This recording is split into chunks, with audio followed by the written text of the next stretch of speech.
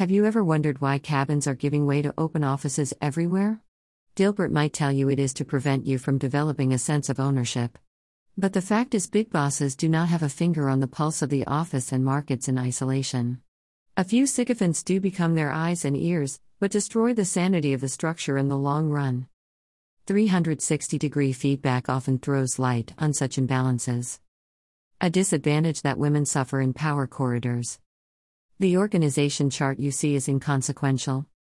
The standard operating procedure you treat as your Bible is irrelevant. The reports you prepare at midnight are not read fully.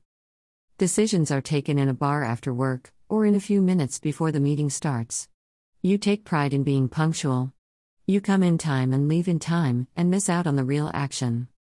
When guys come to a meeting, they come prepared to deliver a final decision, not to evaluate the pros and cons, though they may pretend to do so.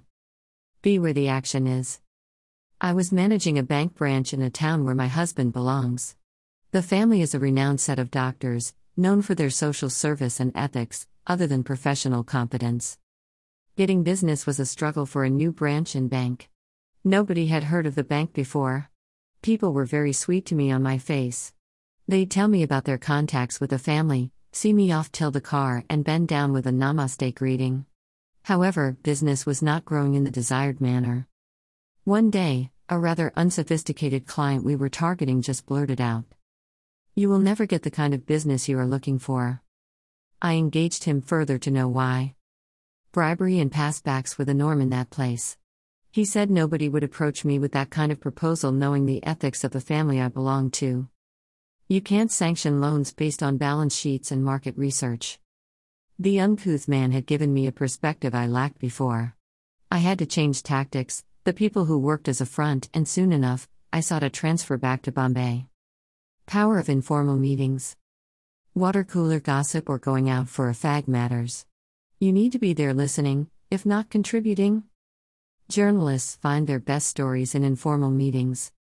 Companies organize outbound activities to establish cross-channels of information. People are planted in a rival camp to know what's happening. Informal meetings hold the power to convert someone to a caricature or victim or hero. Choose to be an author of the story, rather than be a victim. Isolation is dangerous. Being pinned to a closed place actually puts you in easier view of the enemies. You get hit faster. It's easier to shoot a solo performer on a stage, rather than someone in the audience in a crowded theater. It works in family situations too. The daughter-in-law of a well-to-do family sweet-talked the mother-in-law into parting with a fortune, by sharing stories of her own deprived life and the prosperity of others. Others were too busy with their own life to notice what's happening. The nefarious tactics came to light only when the will was opened and bank account statements checked. Cross-verification of stories revealed a lot of manipulation.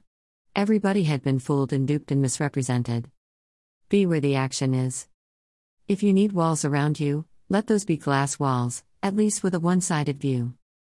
If you need a castle, let it be in air or water, where you can float out and come back. Author, Rena Saxena.